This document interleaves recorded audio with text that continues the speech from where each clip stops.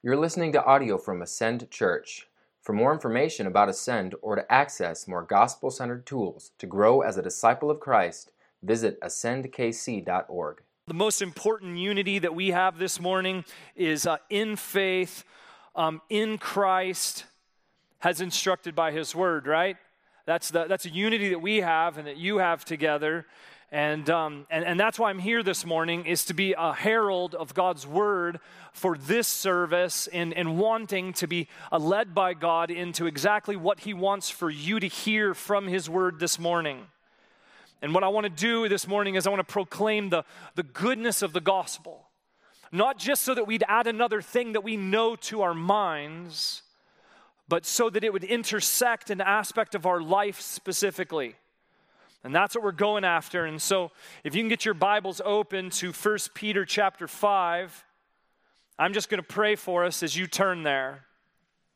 God, I'm asking this morning, this has been a moment that I've been looking forward to and talking through and just excited to be here, excited to see these two services full of your people. And God, I would even believe that there's people here this morning that don't yet know the gospel. And I pray that this message might draw them closer to that and help them to see the beauty and the goodness of Jesus Christ. And so I just pray as your word is open now and proclaimed, I'm asking, God, that you would do more than just give us more knowledge or just an encouraging word. I pray that through the power of your Spirit, that you would intersect our lives, that you would challenge our thinking, and that the fullness and the wholeness of the gospel would be revealed in such a way that it would be embraced and received into our lives. And so I just trust you with that, God, this morning, and ask that you would work powerfully through this message. It's in Jesus' name we pray. And all God's people said, amen, amen. So one of the things that you see throughout our society all the time today is a fight for control. Do you see it? Do you see it in the headlines and in and not just in the headlines on a bigger aspects of control, but we see it at every level in our culture, in our community. Companies are constantly fighting to control what we consume. They're wanting to get the market share at every level. Politics are a constant battle for control. We see it also in people's homes, between husbands and wives, between parents and children. There are these fights for control that emerge in any human organization. Whether schools or workplaces or families, all of them have to, at some point, navigate battles for control. I mean, just remember back on your childhood and some of the absurd things you used to battle with your siblings, right? Some of the things are almost laughable to think about. Or maybe even this morning, maybe within your home, you had a little battle for control that maybe has a little bit of tension as you're sitting here. You're still navigating through that. The Bible's clear, though. The core issue with this battle for control is not between the people, it's within people. It starts in our thinking. It starts in our thinking. The Bible makes it clear. It says quarrels and fights are caused by the passions that are at war within you. The Bible addresses this in James. These passions fuel the fight to get what you want, to control. And it's a stronghold in people's lives. And both in my life and in your life, it's a stronghold in some place. This desire, I want to get control. I want to be in control.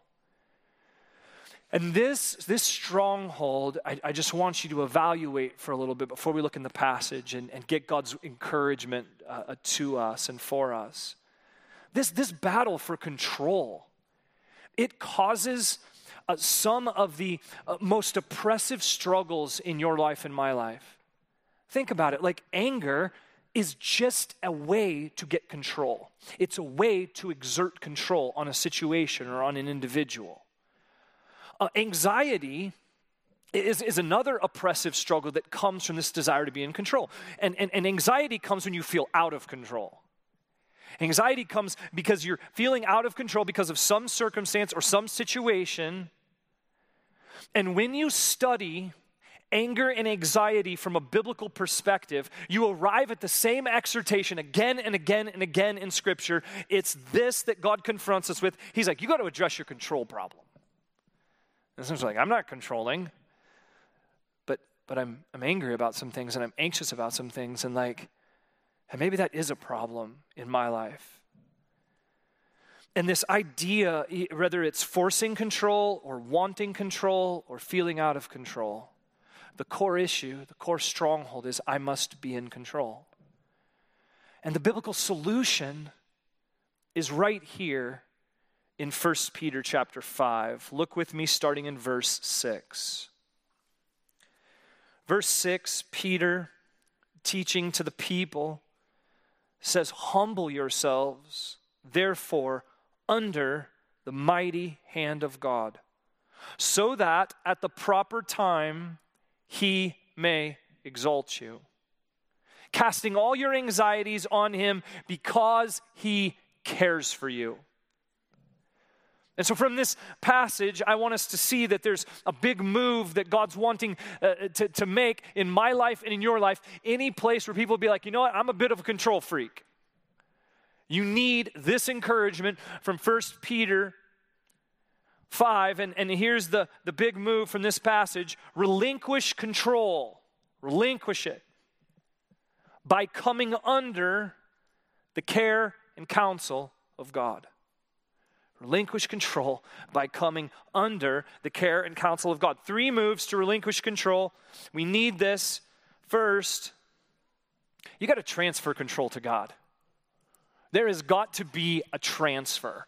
There's got to be an understanding of the way that your faith plays out in your life, that you are relinquishing control, that there is a transfer of control. There's an exchange happening.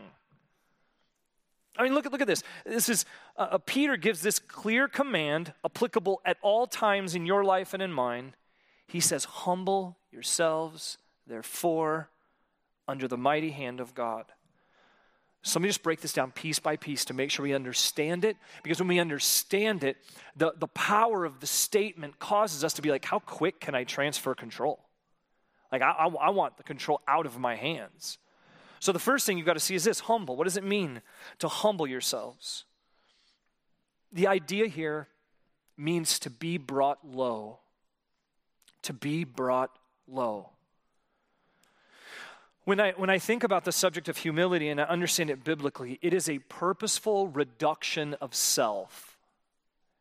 You don't have to operate long in our culture to know that that purposeful reduction of self runs right against our culture. It runs in the opposite direction. If you feel in every time you move towards humility, you're like, this is really different than the world. You're right.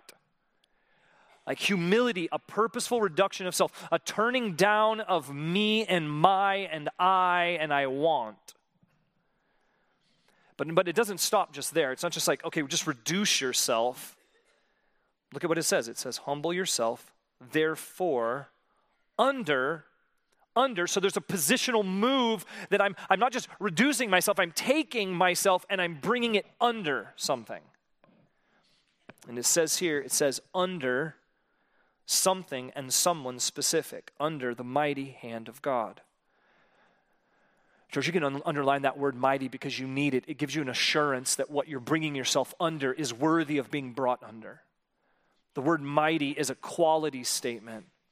Peter gives you the key word. It's like he's saying, hey, if you're not sure about transferring control to God, let me just give you his resume. At the top of his resume in bold is mighty, like in bold. And the idea here points to God's great strength, his force, and his intensity. He is all powerful. He's all powerful. This is a fundamental character trait of the God that we worship. And out of this idea of mighty, when you see it on the top of God's resume, you have to realize that God has done everything necessary. Everything necessary. Through the work of his redemptive plan from Genesis to Revelation, through the early church and into the church today, He has done everything necessary to establish that he deserves and he can handle your life. He has the authority to lead your life. He has proven it again and again and again. But over all of that is this word mighty. This word mighty. But within that still you're like, okay, it's mighty, but what am I bringing myself under when I transfer my control to God? Well, he says the mighty hand of God. Now let me just make sure you understand that when this reference, hand of God, is shared, Peter is distinctly referring to two aspects of God's care for you. He's referring to, in talking about the hand of God, if you think about that, it's talking about his discipline and his deliverance. It's a sweet reference, and it has this idea of a relational hand. It really is, the best picture is a small child with their hand enmeshed in the hand of their parent. A hand that brings boundary in discipline, but also a hand that can carry and move through a difficult or a scary circumstance or situation. They can deliver. It's discipline and deliverance. So when you're transferring your control to God and you understand that you're supposed to bring your life under the mighty hand of God, like when you understand what Peter is saying here, there should be a longing and a desire to transfer your control to God. When I was preaching this message in our church, we were in the middle of a series called Mind Wars. And the message that we reinforced throughout this series was this. We encouraged our people, like I want to encourage you this morning. Disciples of Jesus Christ, those who are fervently following after God, need to be a people that we're thinking about how we're thinking. Do you do that enough? I know sometimes we just can be a people, we just react. We just react. Sometimes we don't even think about our thinking that led to the actions that played out in our life. And I want us to learn as disciples to think about our thinking, to evaluate the authority behind your thinking. Who or what is controlling your different thoughts? And so often, we don't transfer control to God because there's something that we're giving ourselves to. There's something that we wrongly believe about our lives. Who or what is controlling your different thoughts? You can notice it in your body. Like literally, I think God's designed us in such a way that there's an evidence that something isn't right. What thoughts that might come through your mind that cause your heart to start to raise, and your blood pressure to increase, and your muscles to tense, and your breath to even shorten. And you need to be asking, what is driving this literally physiological response? Or in the more common language of our culture, what's triggering you? Who or what is controlling your thinking? Sometimes it's your flesh, your raw passions or desires or fears or anxieties. It could be another person or a group of people that have been given control over your life. I see again and again in the church that there's sometimes issues that we're wrestling through in our thinking that go back to trying to live up to the expectations of someone who's not even alive anymore. And it plagues our thinking, and it impacts our walk with Christ. And we start to want to live up to these expectations and demands and desires that exhibit control and pull us one way or the other. And right there is the battle for your soul. And discipleship and what Jesus calls you to lovingly and tenderly wants to intersect right in that place, in your thinking.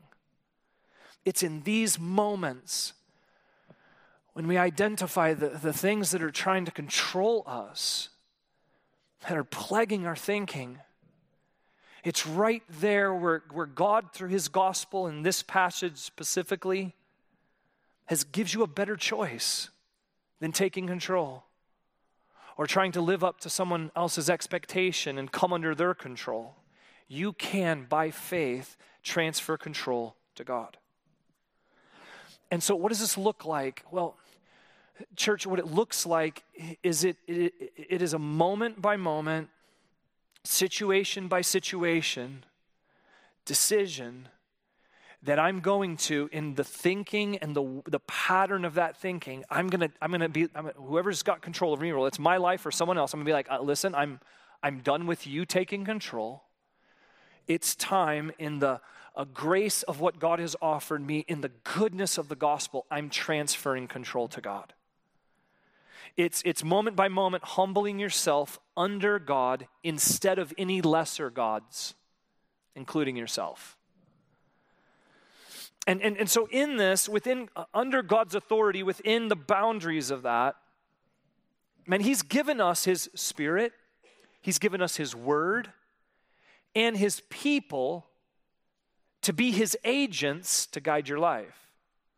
So in Christ-worshiping families, we have parents and spouses and children and together to be his representatives for each other and to encourage one another. In Christ-worshiping churches like this one, God has given us elders and pastors and shepherds and leaders and teachers to represent him. And my encouragement to you is, don't sit on the sidelines, access these resources. And they'll be a great encouragement to you to help you transfer control to God. But when transferring control, let me just give these two pastoral warnings quickly. First, seek balanced counsel. Seek balanced counsel.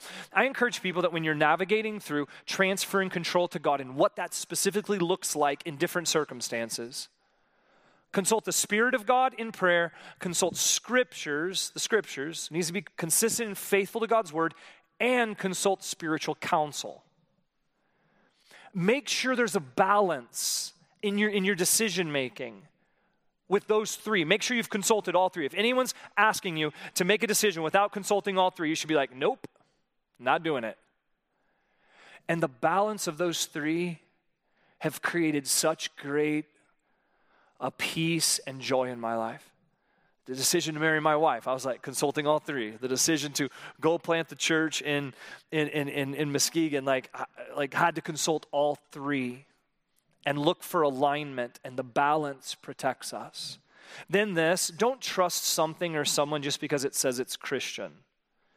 The Christian label is very cheap and easy to slap on anything. And so whether it's counselors or books or websites, whatever it might be, let me just encourage you. Are they leading you to God's word and from God's word? Is there boundaries around that God has established around their counsel? Are they leading you to the gospel? Is there a sense that they're not leading you to themselves or to an entity like a church, but they're leading you to the person of Jesus Christ? He's the one that deserves all of the fame. He is the only one that truly satisfies our soul. It's the gospel. We got to transfer control to God. We got to take down this I must be in control stronghold that's so prevalent in our culture. The church needs to lead in this. Relinquish control by coming under the care and counsel of God. That's the first point. Second move is this. Second move to relinquish control, trust God's timing. Notice what the passage is teaching. It says there, humble yourselves therefore under the mighty hand of God, and as if God knew exactly what we needed to hear.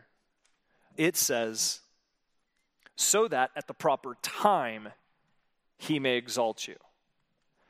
At the proper time. Some of you might need to underline that. Some of you might need to photocopy that and put it right in front of your face all the time. Some of you might need to tattoo it on the inside of your arm. Okay, whatever's necessary. This is one where we tend to wrestle so much. Who determines the proper time, church? Who? It's God does. And I want you to learn to say that and speak that over so many aspects and circumstances of your life. This needs to be almost like breathing, God, I trust you with your timing. God, I trust you with your timing. God, I trust you with your timing. I could spend the rest of the day talking about the things where I am trusting God for his timing. I could also give you praise for times when I thought it was not going to come, and then God in his perfect proper timing, delivered or disciplined or guided. God has the right and authority to determine the timing of when he is going to exalt you. Now, this word exalt. If you come across this word and you don't understand what it's saying here, you could be confused. Because exalt, we sing that song like, I exalt thee. And exalt so often is this word that's referring directly to worshiping God. There's an aspect of that word is used in that way. So I think you guys already know this, but I'm just gonna make sure if you are believing that at some point, because it says here, he may exalt you and he is God, if you think at some point God is going to worship you, you're going to be disappointed, okay? That's not what it's saying here. And so we know in the context it's got to mean something different than that. And the context, within the context, the word exalt means to lift a person up. It is that picture of transferring control to God means I let go of the things that I'm trying to do and I place my hand in God's, and in praying, God, I trust your timing. My hand is in his hand. And I don't know when he is going to literally lift me up in whatever relationship or situation or trial or circumstance. But I know that my hand is in his. And I am living under his timing. God exalts you when he lifts you up by his mighty hand in any situation, circumstance, or decision. Some of you need to know that this morning, and you need to rest in it. Because he is mighty, because he loves you, and because he is always faithful, and because he is perfectly just and wise, it will be at the proper time. At the proper time. Peter wrote this letter to disciples that were going through brutal persecution. Nothing like we're facing in America today. Brutal persecution. Lives on the line. And into that, with some people unsure of the next day or week or month, teaching them to continue to humble themselves, to stay in a posture of dependence on God until he comes to lift you up. Exaltation will come. It's a promise, church. But you don't get to determine the timing. You don't. You may have to endure trials and suffering before God brings complete and total reconciliation and relief. And sometimes it's not in this life that we see the fulfillment of that promise. Sometimes it's in eternity. I got to be honest, I think that pastorally over time, what I see for sure the majority of the time is there is some vision or reality of God's exaltation, of him lifting people up. You see a picture of it in this life, but fully in the next. You just get a glimpse of it. Enough, I think, in God's goodness for us to see the power of God, but knowing and tasting and experiencing the goodness of God in such a way and getting a vision of God in his word that we're like, I've only just tasted it. At the best, it's only an appetizer of what's to come. It's only an appetizer of what's to come. But listen. Our gospel hope rests upon the fact that it will come completely in eternity, amen? And man, we wait for that and long for that rightly. But what we do know is that the time will be proper. It'll be proper. Trust God's timing. And this, honestly, this is where we struggle, isn't it?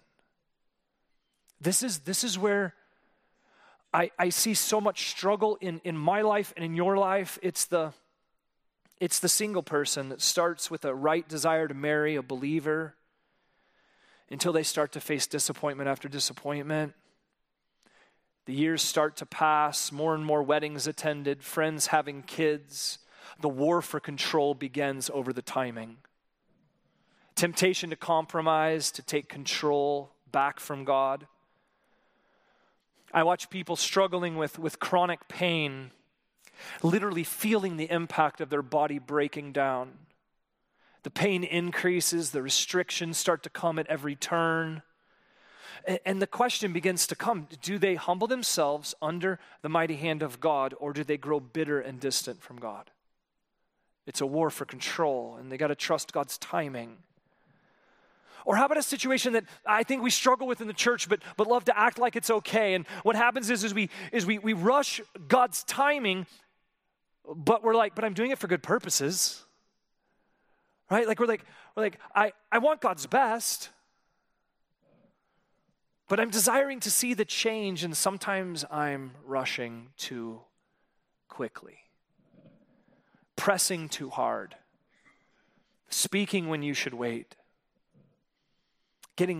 rushing ahead before getting God's counsel, and not humbling yourself before God because you want to rush the timing instead of trusting God's proper timing. You defend it by saying, man, this is a good thing that I'm going after. But if you're honest about your heart, it's leading to a degree of anger and anxiety. And don't forget that the first descriptor of love in 1 Corinthians 13 is love is patient. So we got to trust God's timing. So often sinful anger and anxiety comes from wanting to be in control of the timing. And what we do when we do that is we're just like kind of like, God, I've analyzed the situation in all of my wisdom.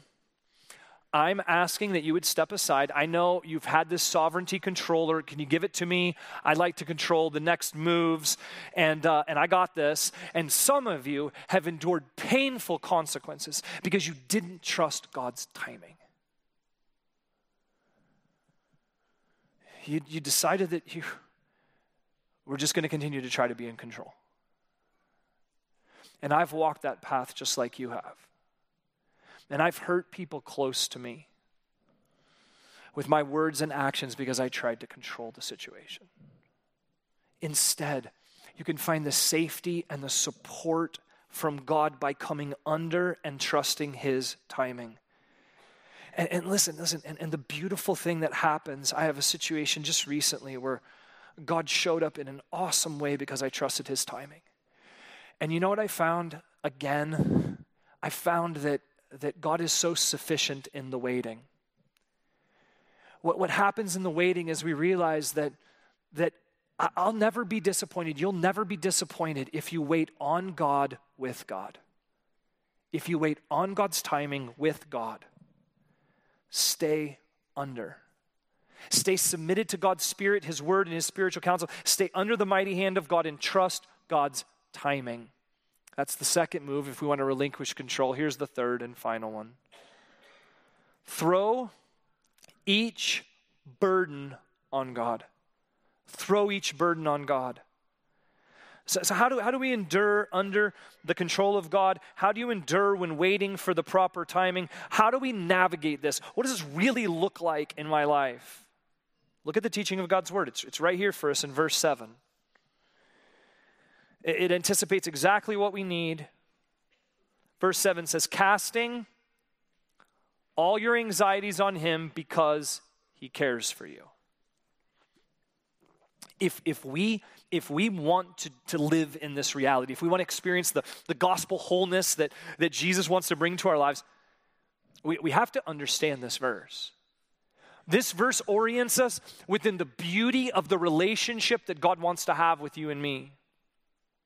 If we want to endure through all of the circumstances and situations that come against us in this life, if we want to have the joy and peace that God wants to bring, you have to see and understand what He's saying here in verse 7, what it means to understand His care for you, and how and what it means to cast your anxieties on Him.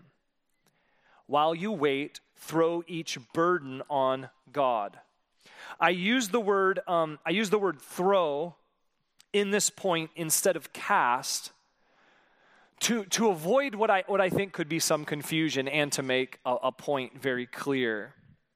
In our culture, a casting is associated with this activity, is associated with fishing. And so just for the front row, there's no hook on the end of this, okay? No one should trust me with this illustration with a hook on the end of it.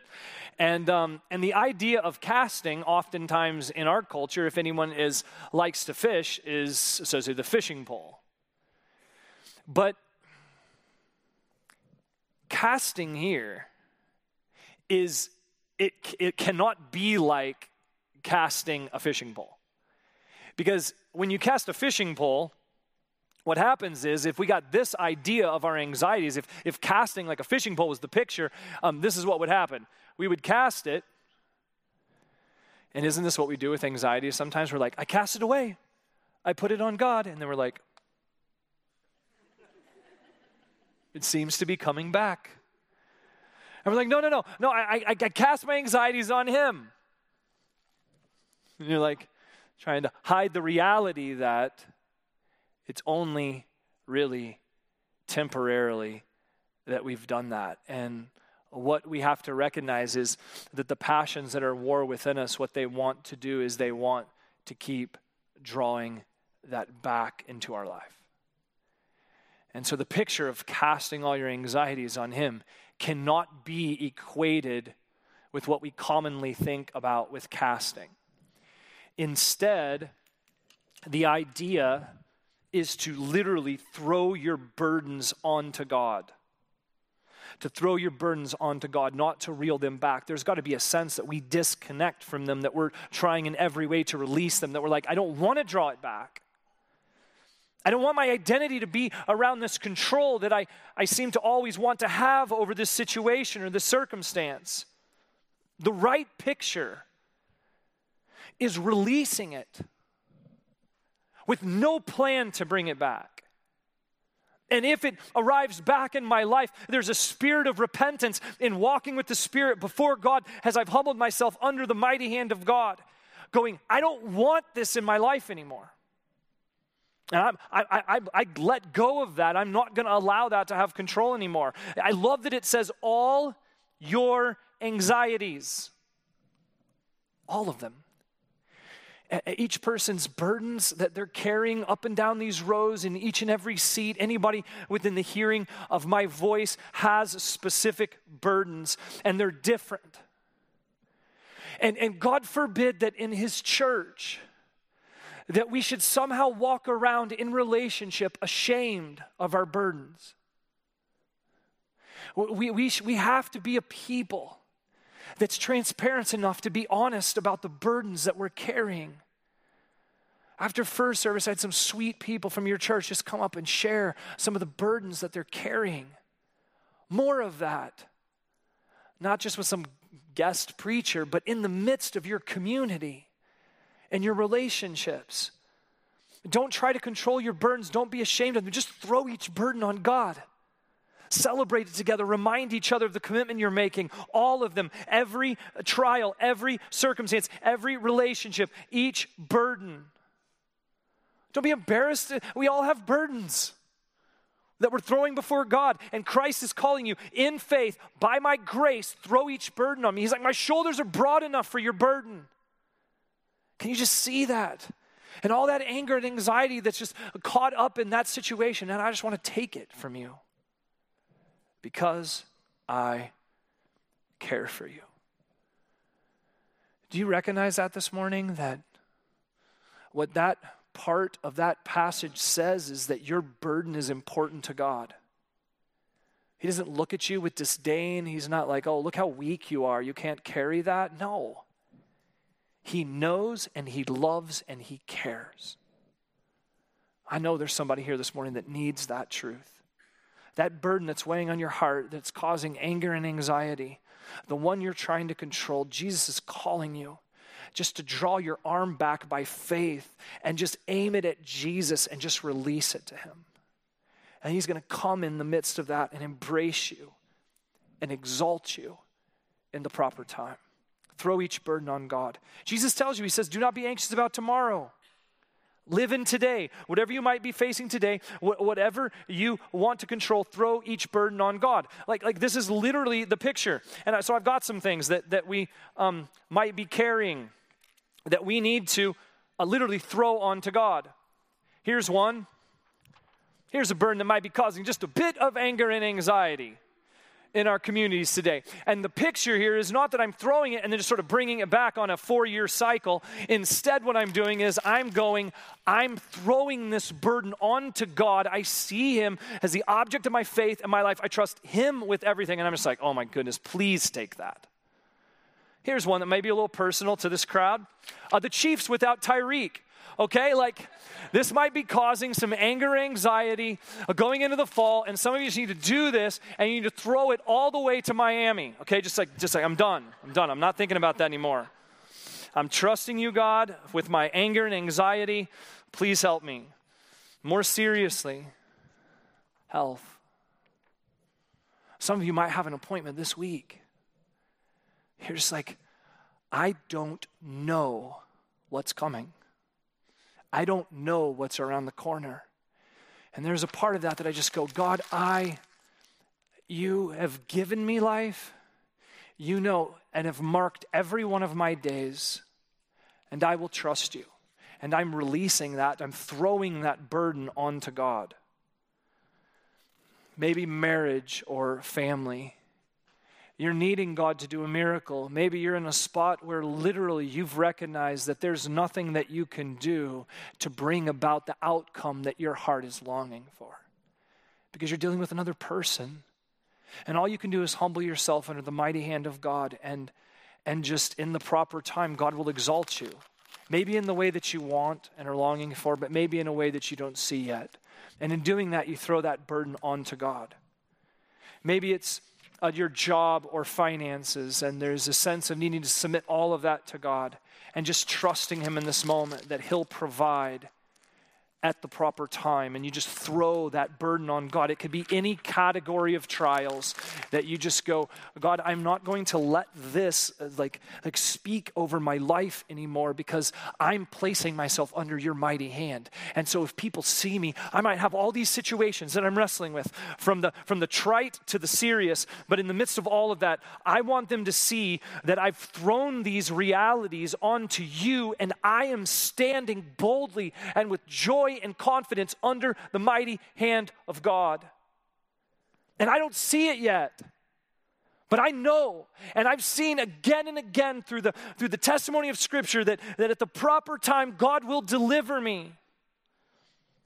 And my God, if he is concerned and he cares about me like it says in this passage, what do I have to worry about?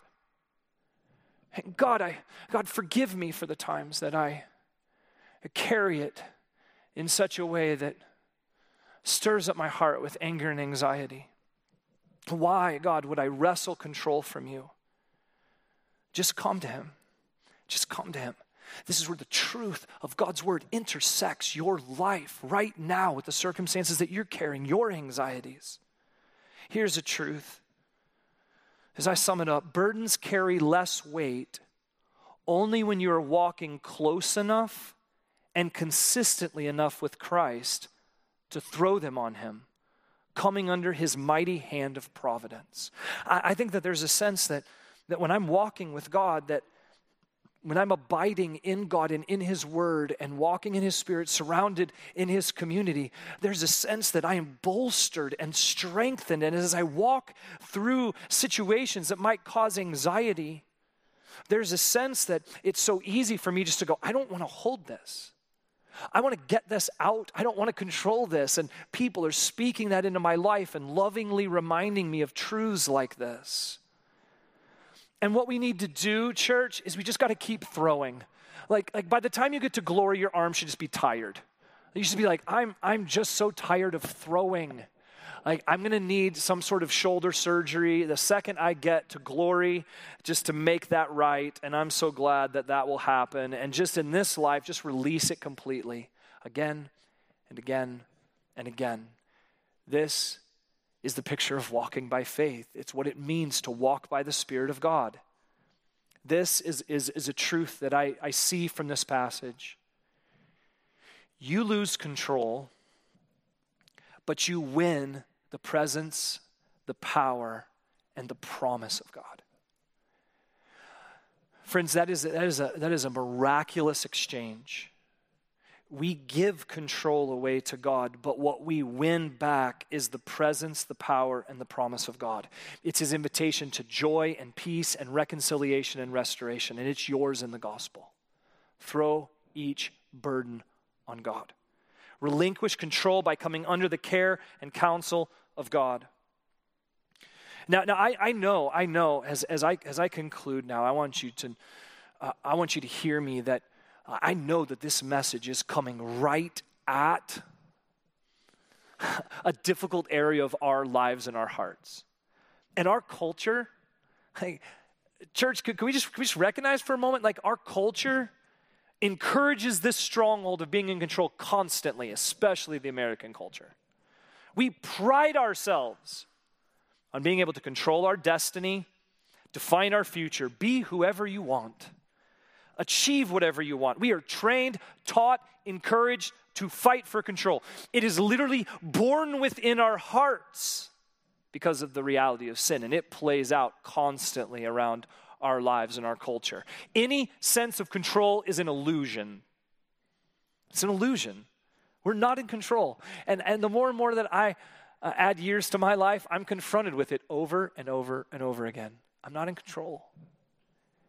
And into this reality, the King of Kings, Jesus Christ, beckons you, invites you, pleads with you to come out of this kingdom and into his kingdom.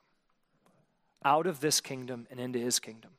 Come and transfer control to God. Trust his timing. Throw each burden on God. Relinquish control by coming under the care and counsel of God. So as I close today, I just love for you, before I pray for you, I would just love for you just to stand up where you're at right now and just, close your notes in your Bible. And this verse in front of us paints a very clear picture. And what I'd love for you to do right now is just put in front of you two fists clenched.